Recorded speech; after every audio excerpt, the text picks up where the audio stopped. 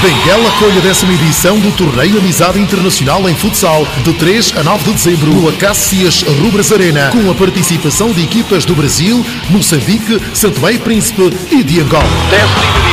10ª edição do Torneio Amizade Internacional em Futsal, de 3 a 9 de dezembro, no Acácias Rubras Arena. A festa do futsal vai contar também com a participação especial da equipa profissional Senhores Femininos do Brasil, ADF.